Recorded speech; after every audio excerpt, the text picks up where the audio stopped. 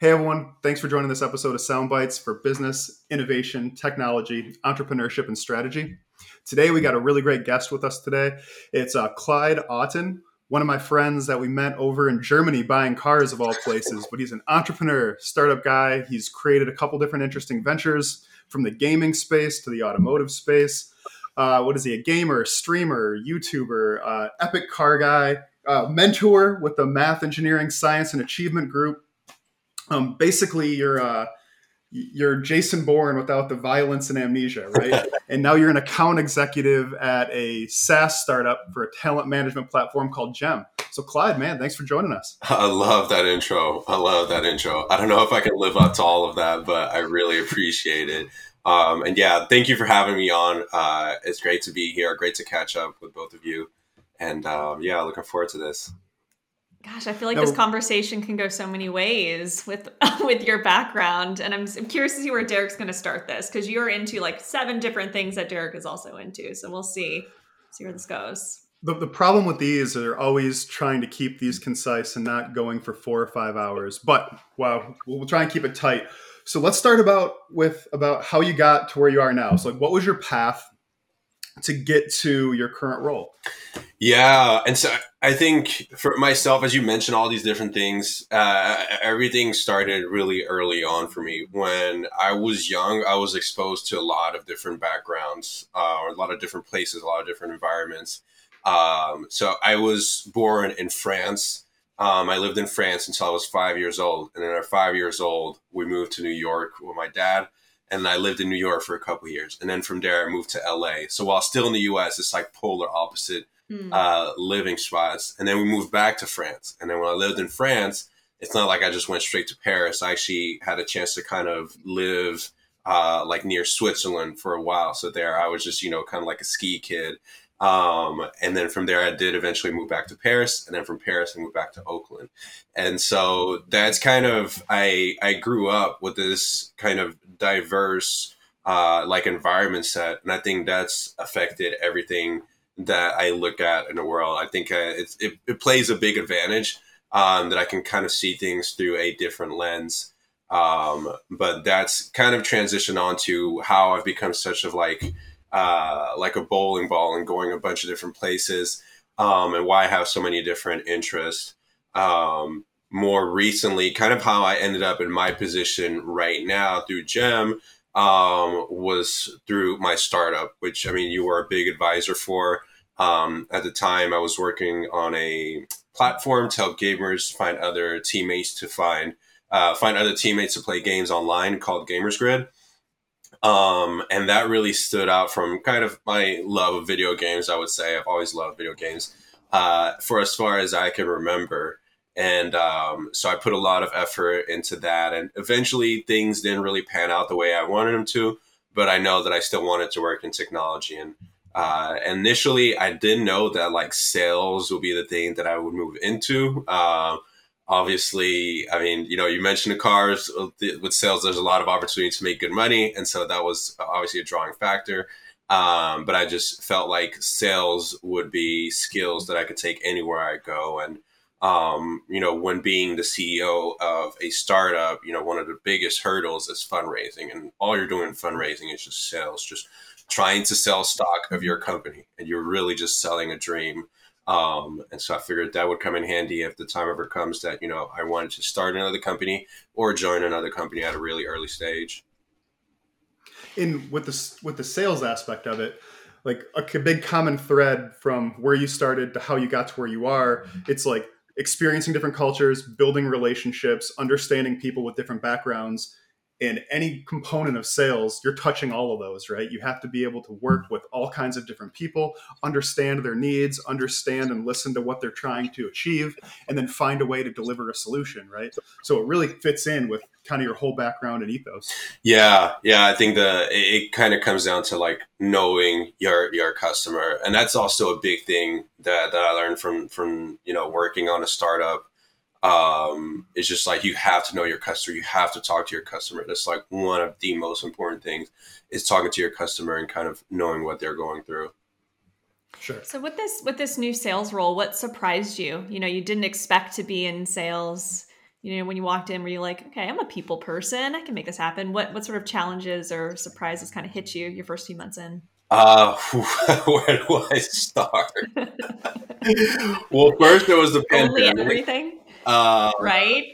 I joined like literally I joined like right before the pandemic hit. I think it was like February 17th or something like that. And Oh my gosh, literally um right before. like and then the pandemic hit and I was really scared because before that I was going through hard times. Like this was Yeah. like right after my startup had failed, like I was living off of credit cards. And so getting that job was like, like a breath of fresh air. And so the pandemic hit and I was like, oh my God, like here we go again. But luckily enough, the company was in a good spot and then I was able to stay on board. And then eventually we're able to get through that. I think the biggest challenge with sales really is just, I would say like the seasonality of it, or not the seasonality, but how up and down things can be. You can get Mm. some quick wins where just like 2 days close a big deal, but then you can grind out and you can spend like, months working on a deal and then people just don't respond at all. Like, Mhm. And so dealing with that is definitely a mental challenge for sure. how do you It, stay motivated during those kind of valleys where you're like, are they gonna respond? Are they gonna ghost me?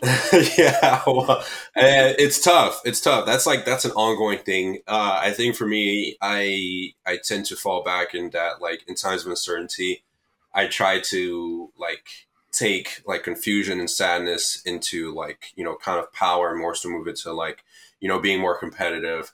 That like hey like if this one doesn't work, there's plenty more fish out there. Like there's Yeah. somebody else out there that's going to need this. And so it's important that I redirect my energy into something that's actually going to pan out and not just get stuck into one thing. And I think that works for sales and also works for everything in life. If something's not working, you got to cut your loss. I think it's like sunk cost fallacy is like yeah. the word for Mm-hmm. it. Like you got to avoid that at all costs, really. And with sales and entrepreneurship, you have that. Oh man, I just completely lost my train of thought.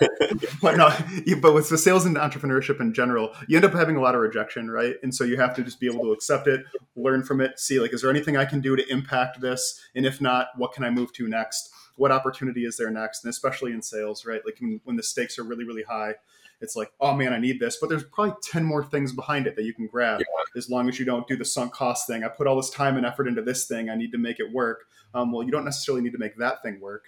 You can move to something else. You can have a different solution and keep rolling. Yeah, it's funny. You just brought back memories of when pitching VCs and meeting VCs and just getting that rejection. That was tough. It's because you expect like I'm very good at being kind of looking at things in a third person lens, but kind of meeting with VCs and hearing no to your startup, just like nah, I don't think it's gonna work.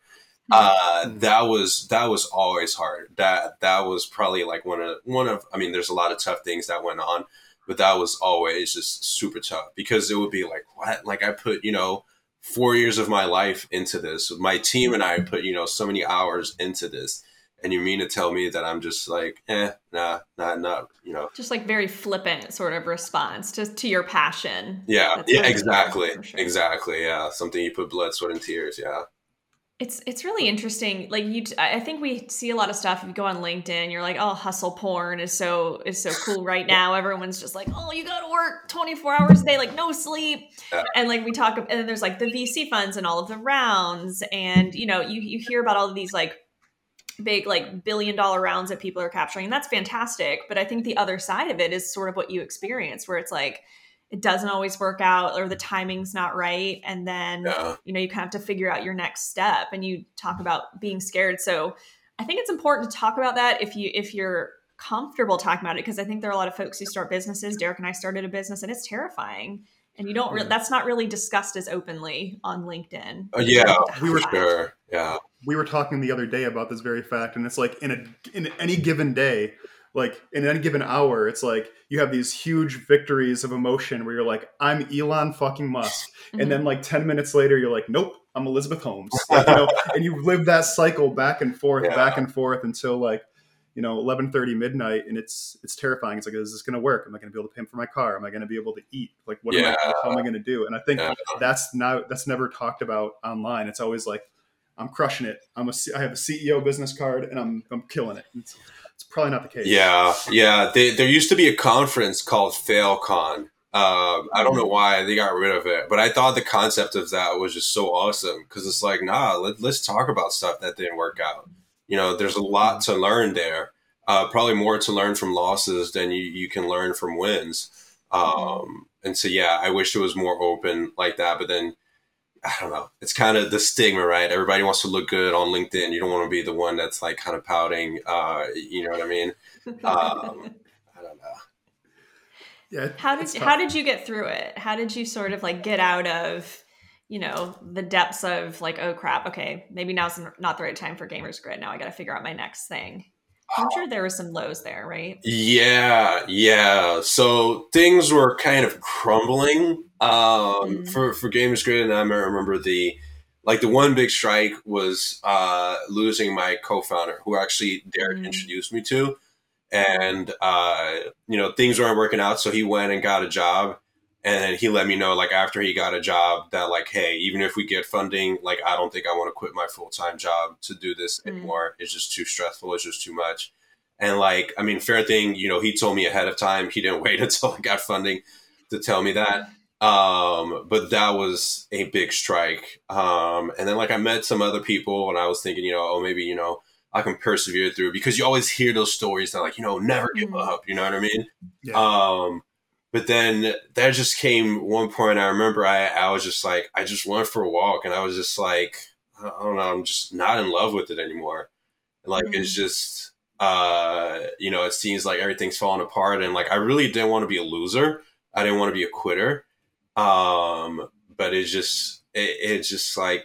felt like it's just in too low of a stage. And by that point, I also kind of really took a look at the market. And if you look like consumer, kind of tech platforms or tech apps aren't really getting that much traction anymore. People don't download apps the way they used to. And for a platform to keep going, actually, I had a VC. So most of the times when VCs tell you no and they just walk away, it sucks. But when you have VCs that are like, look, this is why we're not investing in you. Like, you're hustling, but here's XYZ. Like the consumer page, we really don't invest in consumer space anymore because you just have to go viral and viral and viral. And then you're going to be chasing your customer acquisition costs. You know what I mean? And so kind of hearing it that way and really redoing the math inside of my head, I was like, whoa, like this is a big economic challenge to ever become profitable. And so I had that. And then also I just had my own personal burn rate. I was like, all right, you got 4 months left until you can't pay the rent anymore. So what you going to do? And so I kind of thought about it. I was like, you know what? It's time to move the page. I learned so much, especially in that time when I was working on it full time, that like I felt that I can really take that into my next job, kind of, which is what I'm doing now. But also, if I were to start things over again, I feel like I would be in a much, much better position than I was when I was working on Gamers Grid. So you learned a ton. You got a lot of great experience. You ended up pitching with VCs. You ended up building a software development team. So you touched every part of that value chain. You had some really nice wins. You had some defeats, some emotional stuff going on. And then you got to the point where you got this role at Gem, which is another startup, really, that's doing some really interesting things in a really interesting space. So hit us with that. Tell us about that. Yeah. So it was pretty interesting how I kind of started working at Gem. So when I left Gamers Grid, my first kind of thing is that I wanted to be a product manager, because I always heard that, product managers are kind of like founders within companies. And so I was like, oh, okay, that's similar to kind of what I'm doing now. Like, let's try and do that. And so I applied for a couple roles. And then as I was kind of, preparing for interviews and stuff like that, I felt like I wasn't really sticking to that role. And maybe the timing just wasn't right. And so that's when I kind of decided to make the turn to sales. And so I ended up with Gem. It's funny because I had three offers. I had an offer with Gem. I had an offer with a company named Captivate IQ, which is still around and actually doing really well. And I had another offer with a company named Castle. And the big thing with Gem for me really is the moment I walked into the office, it seemed like they were one of those places that care about their employees. And that kind of went a long way for me because I know how tough it can be in the startup world. And so I need to work with people that are, just going to have my back through thick and thin. And a lot of that goes to the kind of their value of diversity. And so that we have a lot of people at the company that come from diverse backgrounds. And that's something that like I can identify with. And especially in a startup world, that's pretty rare. It was even more rare before, everything that happened in 2020. But that goes a long way. And I think the product is really stellar. And I think that like overall the vision of the company, right? That's like the big thing with Start as a division. I feel like that's something that's going to be killer. No, that's awesome. And going back to, people really caring about their employees is super important, especially during this great resignation, right? Like people can work from anywhere for anything, and they want to be aligned with people that care about their well-being, that care about their end customers' goals, and are going to look as more of a team versus is this person going to hustle 24/7 to try and climb that ladder and get a good performance review? That's a piece of it, sure. But you need to like the people that you work with. You need to have common aligned goals. And people with different life experiences can look and solve problems in different ways. So that's a really important part of building a good team culture. And I think like you put me in touch with that math, engineering, science, and achievement group. And it's like really, how do you get people that never thought that these were options to get into tech world to get them into tech and get their ideas and voices into tech? And I think it's super important. Yeah, so little kind of while you're in college. Like when I was I was a senior in college, and they were like, "What do you want to do?" And I was like, "I don't know, financial analyst sounds cool. Like I like stocks, and I know Tesla. You know what I mean?" And it was like no idea, right? Like they don't tell you that you can be you can be a product operations like analyst, or that you can be an account executive, for example. Like you really get so little exposure to that. And that's like one of those things that I wanted, and I do still want to do. Especially we have an ERG at Gem called the Obsidian, which is kind of like the Black Gems ERG. And I want the ability to kind of go to high schools and be like, hey, look, you can get into tech. You don't have to be an engineer to work in tech. And there's a lot of values that come into tech, like the stuff that, the freedoms that you get, like it goes a long way. Like my fiance, she's a vet tech, right? She can't work remote. She doesn't get, unlimited PTO and things like that. And it goes a long way, and a lot more people could be getting into the field. I think it's interesting. I have a few friends who work in HR at tech companies or in brand development at tech companies or employer brand. And they always struggle finding diverse, people, whether from diverse backgrounds or even like women in tech. They have a hard time filling those roles because it is such a male dominated industry. And so that's really what they're focused on, is like talking to kids in middle school and high school. So you can actually introduce them to tech, to your point, young, to be like, you can be this thing. Like this is an actual job that exists, and you don't have to be like a huge lover of math and science. I mean, it doesn't hurt from an engineering perspective, but you can work in marketing at a tech company and have a big impact. Yeah, 100%. Work in sales and have a big impact. But if you don't know that it's an option, until it's, I don't want to say too late. It just gets harder the older you get. Yeah. And if you're a company looking for someone, a director role, someone in their 30s, a manager role, someone in their late 20s, early 30s, and you want one of those roles, but that person never got into that space in middle school, high school, college, the population to pull from doesn't exist. Exactly. So like getting back to, like, to your point, getting back to those high schools, getting back to college, telling people what paths are available. And we talk about it in our AI stuff a lot. It's like, you got to create awareness first. And then once you create awareness, you can create access to the tools, access to whatever, and then you can create action. But you have to go in that order. Like if someone's not aware that that's an option, then they don't have access to the ability to use that option. then they can't take action on that option. So you got to start back in the awareness phase, just like any marketing funnel, any good marketing funnel. Exactly. Yeah. And it starts early. Yeah, exactly. Yeah, no, 100%. I mean, I agree. It does start super early. I still remember when I was in high school, I think we had somebody, I think she worked at like Coors Light in marketing or something like that. And she gave a presentation, and that stuck with me because this is a real job. Like, I'm over here learning about, kind of trivial things in high school, right? Not sure how it applies to the professional world, but I was like, okay, like that's a real job. That's something that I can do. And these are kind of the parameters to get there. So yeah, I mean, I completely agree. It goes a long way.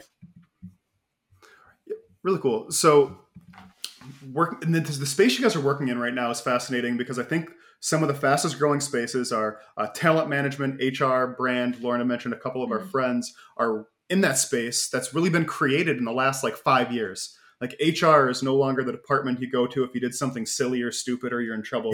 It's really about like, they're the stewards of your company culture and brand and your talent management. And you guys work towards building that recruiting and talent management platform, right?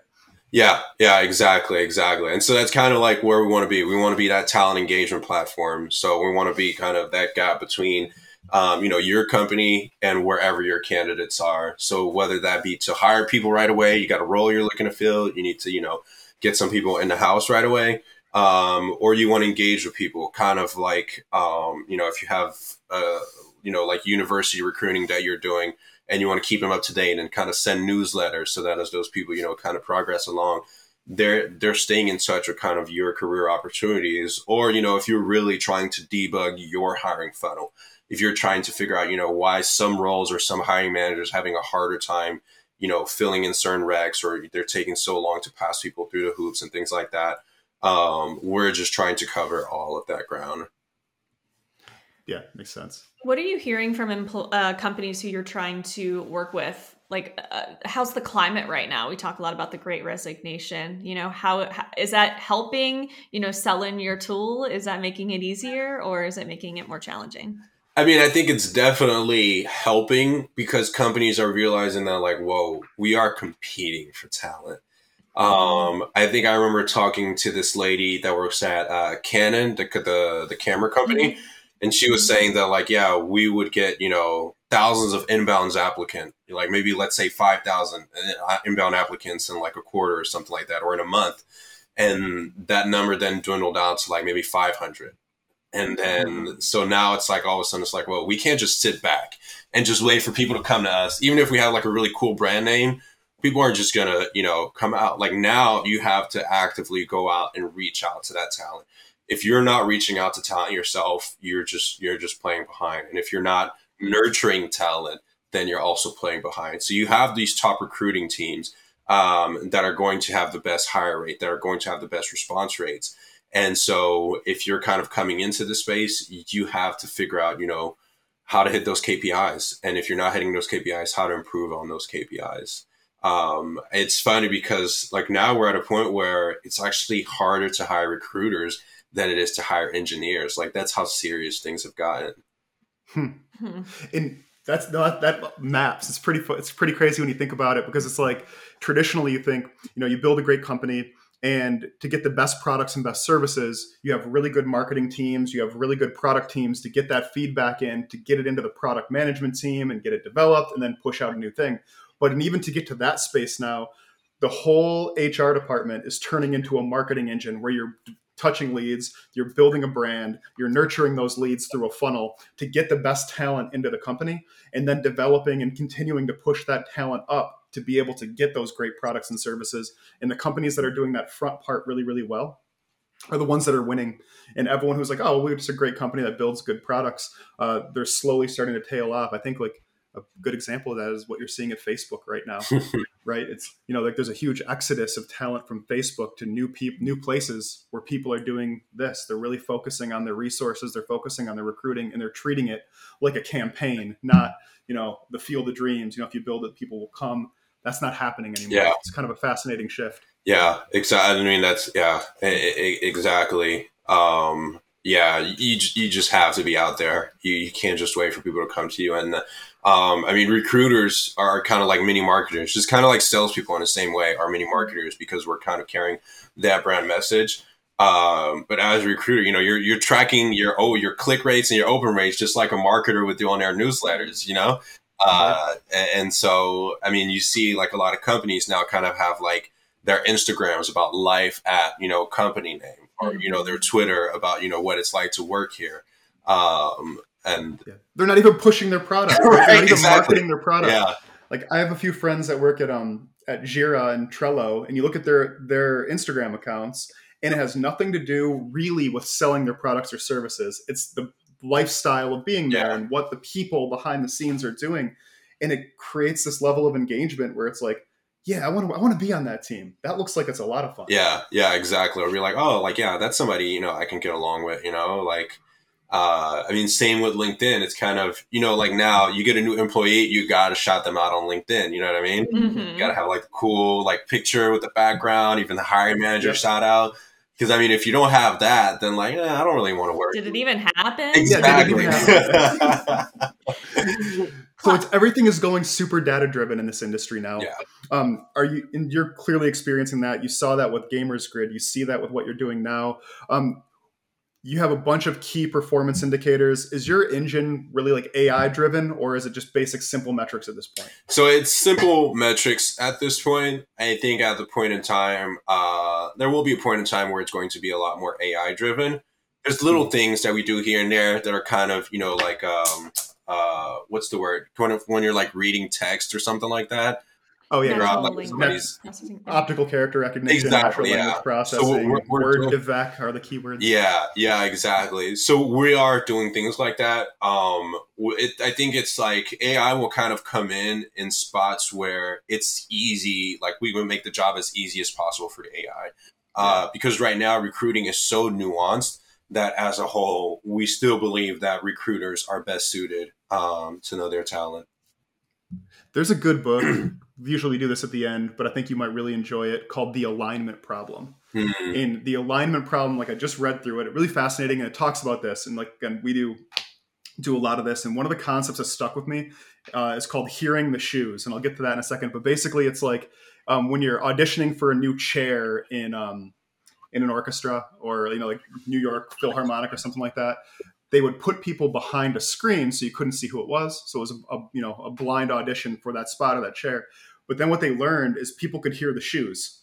So like walking to that spot, and then you'd know effectively who it was. So like your own mental bias would kick in of who that person was behind like the if screen. a woman was wearing high heel, like more likely to wear high heels than obviously. Yeah, and so you know who it was. Right.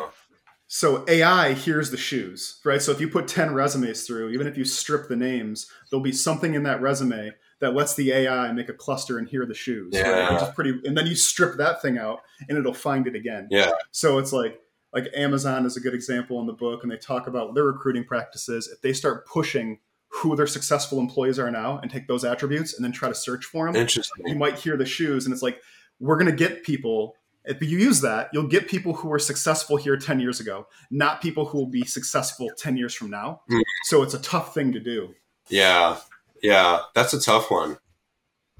It really is. And it's a really tough problem. It's like, because then you're in this interesting position of, do you want to build things as is, the way they are today, mm-hmm. or do you want to build models that will build for the future? And it's tricky. And it's like, how do you do that with a computer? Whereas a human, we're really good at it. We can do it pretty naturally. Interesting. We do those selections. Where it's tough with computation.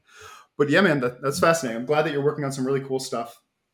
I'm glad that you're enjoying your sales role. And what do you think you want to do for the next couple of years? Continue to develop in sales, continue to develop your skill set. What other plans are you thinking through? Yeah, I was kind of thinking about that somewhat recently. I think definitely I want to continue the sales thing for a little bit longer, just so I can really fully see what it's like get a full sample size as to kind of what it's like. I think in the long run, like 5-10 years, I don't see myself being, at least as an account executive in sales for that long. Like definitely not 10 years. And so the other path kind of goes into, kind of some type of management aspect within a company. And so I think will be somewhat of a natural path. But the other thing that, that still interests me is just, working on side projects. That's something that always kind of gets me going. And so whether that like be my own side project or even just like a brand new startup, like I always hear about stuff, especially, like since I work kind of in, with smaller companies, I always hear about new companies. I'm like, oh man, that's dope. Like, like I wouldn't mind working on that. Yeah. And so I think in general, I'll kind of stay within the tech space. I think that's kind of a given, tech or technology, unless I could just, get really rich and just race cars all day. Speaking of, so when you're not working, I know you and Derek met sort of by picking up cars. Tell us a little bit about that. Like, what interests you about cars? Why are you guys so obsessed with it? What's your deal? So I remember like there was this thing, I think it was like a meme or something like that, but it was like, or if you look up like the date of somebody's death or something, then that's like who you were in a past life, some like really, really cheesy like thing like that. And I looked it up and it was like a fighter pilot. And I was like, yo, this is real. Like, I am pretty sure in my past life, I was a fighter pilot. When I was little, I always wanted to be a fighter pilot. And so my obsession with cars kind of stems from that I always just look at cars as kind of like an extension of your body, an extension of your thoughts. And there's just, it's something that like really gets me going. Like nothing gets me going, like, just driving a car like on a back road with the windows down and just kind of hearing the exhaust crackle and kind of feeling that connection to the road, like moving that weight around. So that's something that's always gonna be with me. And yeah, I mean, it's always funny whenever I tell people like, oh yeah, how do you know Derek? I'm like, yeah, we were in Germany picking up Beamers. Yeah, it's like it's a fun story. So I think like when you look on paper, I've probably been to more countries with you than almost anyone else. I think like Jarrell, I think is probably the person I've been to the most countries with out of anyone I know. And that's saying a lot, right? Yeah. But we had a couple really fun trips where we went to Germany, Switzerland, Belgium, the Netherlands, Luxembourg. Then you didn't go to Italy with us, but No, yeah. ended up doing the Italy trip. But no, that's super awesome. And one of your side hustles has been building parts catalogs for the Supra platform, right? Yeah. So I was doing that for a little bit, just because. So the big thing with cars is I feel it's not super approachable if you're coming from the outside. And I always have friends that come up to me and they're like, hey, like, I want a Supra. Like, can I get, 1,000 horsepower and this and that? Is it going to be faster than a Lambo? And just like all that, the knowledge in general with cars is kind of like, it's kind of tribal knowledge. Like it's passed down. Yeah. Somebody wrote a post on a forum. Nobody's really like validating, or you might have one like forum longtime member that's validating it. That's going to say like, yo, yeah, this is the truth here. And so the idea was to kind of build a source of truth. And so to have just like one big catalog or kind of like a wiki, so that you were like, okay, I want an exhaust for my M3. What are the options? What are the ratings for these different options? And so that's kind of how I put it together. I put it together in Airtable, which like in retrospect probably wasn't the best idea, but it allowed me to kind of like wind up a prototype. So that was good fun. Yeah, that's awesome. And like, yeah, doing it like an Airtable or Monday is always a good start, because it may not be perfect, but it doesn't matter, because you can get that feedback really, really quickly, see what works, see what's effective without spending the time and development effort. But no, to that point, like the racetrack people, this is where this is going to get even more unapproachable. But the racetrack people, it's all institutional knowledge. Like until you get to a track, then you thought, oh, everyone running this car uses these brake pads and then these brake discs. And then this is the main problem they have. Yeah. And then when you get fast, this breaks. And like, but you just don't, there's nowhere just to go read that and collect that, because the answer is always like, how much does it cost? It depends. How much does it cost? Nobody knows. Nobody, you know why? Because people are scared to do the math. They don't want to know. Yeah. So you and I have had this talk about doing that math. And it's brutal, man. It's ugly. Like, and then I think you posted the other day, you had some car parts show up to the house and your girl picked them up instead of you, and raises some questions. I've been waiting all day for FedEx. And the moment I go to the gym, I get this picture message like, what are these boxes? What is this H&R in your jury? Like, don't worry about it. Yeah. They're gifts for you. Right. It's pretty scary. Yeah. You know.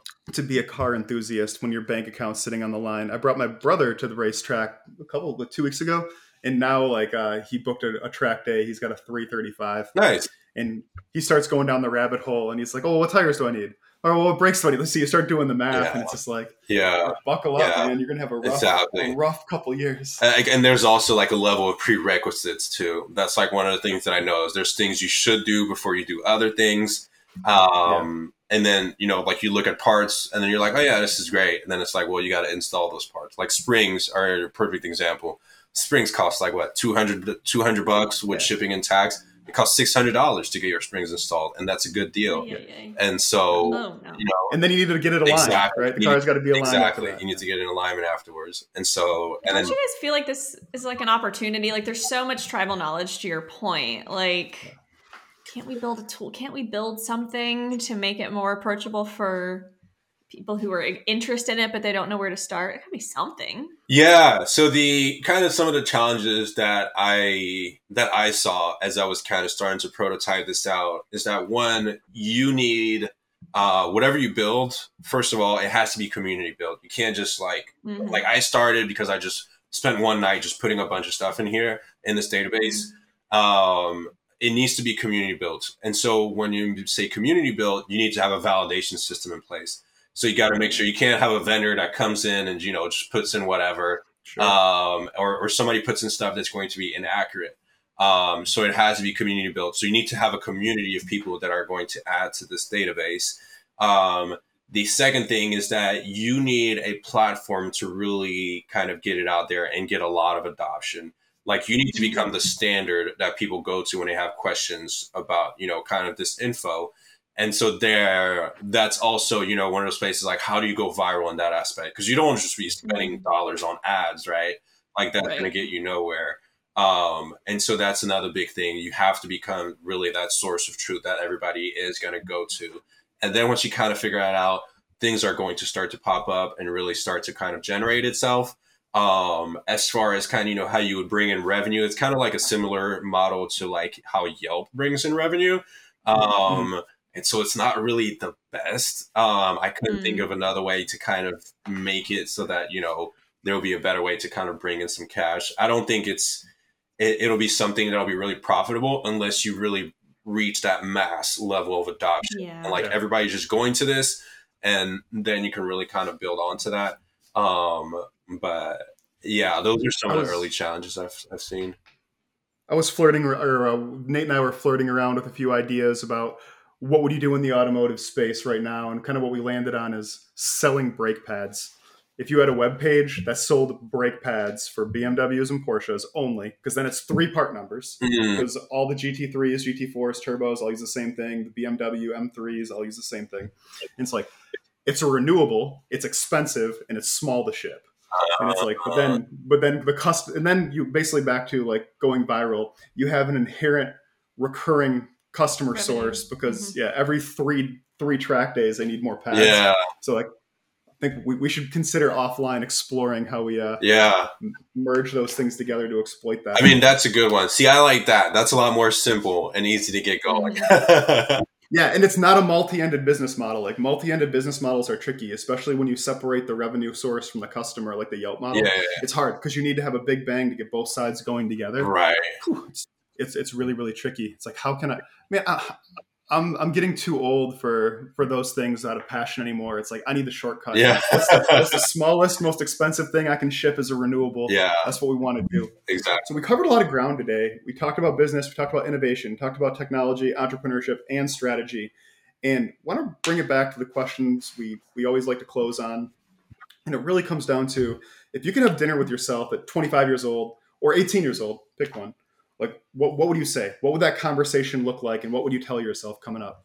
I think the big thing for me when I think about this question is I would come back to myself. I think I was about 25 when I was starting out with Gamers Grid.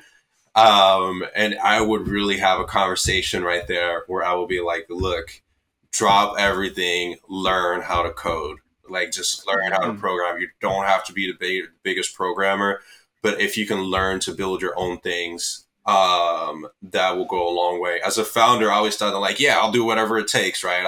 I sold my M4, I moved to the city, you know, I'll do this and that, and, you know, I'll eat rice and beans. But I always thought that, like, I don't need to know how to program. And that was like the biggest mistake that I ever that I've made. I think as a founder, if you want to build something that's going to be technical, you need to be able to get to a level that you can build your own prototypes. You should never you should never rely for people to kind of get that going. And I started off by hiring kind of a third party development agency, and I should have taken that money instead. I think that was maybe like, let's say it was like 20 grand. I should have just quit my job, lived off that 20 grand, went to a boot camp. And then by the time the boot camp was over, then I would have built out that prototype. And this is something that I could have really worked on top of, or I could have just, you know, got a job as a coder somewhere. But that's like a really big kind of impact point, I think, in my early 20s. I think that's a great piece of advice, because I think now even getting coding, the basic simple stuff, basic control flow, so people can think through how a program flows. You don't have to, you know, you're not creating the next Facebook, you're not creating the next Instagram, but knowing how that flows. If you're going to be a product manager or you're going to be in marketing and you know code control flow, it opens your options. It, you know, creates awareness. It opens some access, and it lets you take different action that you didn't know was available to even solve a customer's problem. I think it's a huge thing, and I think it's overlooked. Hopefully more kids get to learn that. I eventually, and this was like, you know, like towards like the end of Gamers Grid, but I did take a Udemy class and learn how to program in React Native.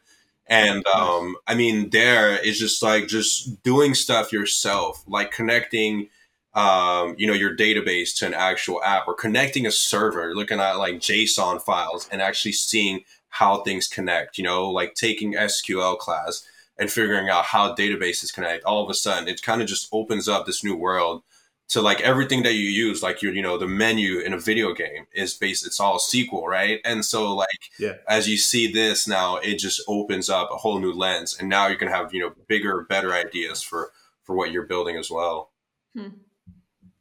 It's really interesting. Yeah, totally. It seems like it, you know, by having that technical, at least like working understanding, you were like, oh, I could have done this, this, and this had I known, to Derek's point, that was even an option. I didn't even know it was an option because I was relying on other people's knowledge. Exactly. To sort of drive that. Yeah. That's challenging. Yeah, you hit the nail on the head right there. The last question we like to ask is, you know, I'm always looking for podcast recommendations. I'm a big podcasting nerd, or like maybe even books that you're listening to or reading. What you got in your headphones? So I don't know why, but I haven't been listening to podcasts as often now that I have, now that I work from home. I used to always listen to podcasts commute time as my commute. But in regards to books, so I haven't, for a while, I stopped reading books. And you know why? I think it's because I was reading too many damn business books. I think business books kind of like sucked the life out of me when it came to reading, because it just felt like work. And so I started reading fantasy books. And so I'm a big fan of Warhammer 40K, which is like a super nerdy, like sci-fi universe. And there's like a starter book that I picked up recently. Let me see, what is it called? If I can find this out.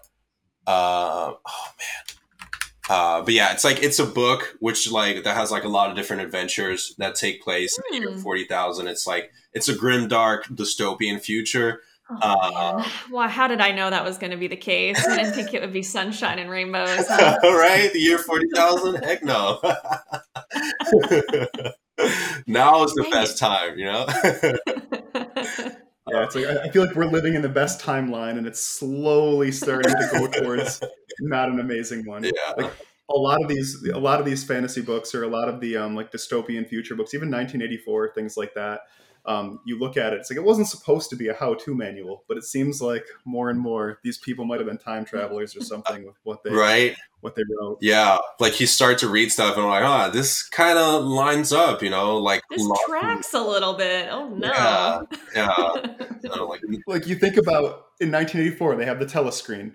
It's a screen that has a camera on it that you have to sit in front of and listen to narrative messages, and it's watching you to make sure that you're paying attention, right? And it's like, It's not too far off. This dude invented the iPad long before any of Steve Jobs ever took a swing at it. Yeah, So, that's why I don't watch Black Mirror. I can't. It's too realistic. It's too close. It's too close to home. Yeah, exactly. Too close. It's dangerous. Exactly. Well, Clyde, again, we covered a lot of ground today, man. It was super great to have you on to hear some more of your story, talk about, how you came up through your startups, how you came into your current role, what the future might look like, and we're really excited to see where this all goes. Really appreciate you taking the time, and this is going to be a fun one. Thanks a lot, man. Really appreciate hanging out and having you take the time for us. Yeah, I mean, really, really appreciate the opportunity here. It was great catching up and chatting with you all. Yeah, wishing you all the best to both of you and with NanoChomp. And yeah, Derek, I really hope you get that GT4 RS. Don't let me down, man. Please don't. Take one for the team. I know. There's a lot of people counting on me grabbing it. I've been watching all the videos on it, and I'm like, yes, maybe it's either that or the GT3. No. I can only have one. No, the GT4 RS. Okay. No GT3. It's all right. Everybody that gets a GT3, they end up reselling it because you know what? It's just, but the RS means race super fast. All right. But I'll probably be one of the only idiots taking that thing and then throwing it on the racetrack immediately before it has a plate on it and do something stupid to a very rare car. I won't be able to debate or stop that desire. So we'll see. I'm still debating what move I'm going to take, but I've got to make that decision pretty quickly. So it's a good problem to have. We're counting on you, Derek. I believe you'll make the right decision. We'll hope. All right. Well, thanks a lot, Clyde. Really appreciate it. Yeah. Thanks, Derek. Thanks, Lauren. You guys enjoy the rest of your day and have a great weekend. You too. All right. Bye.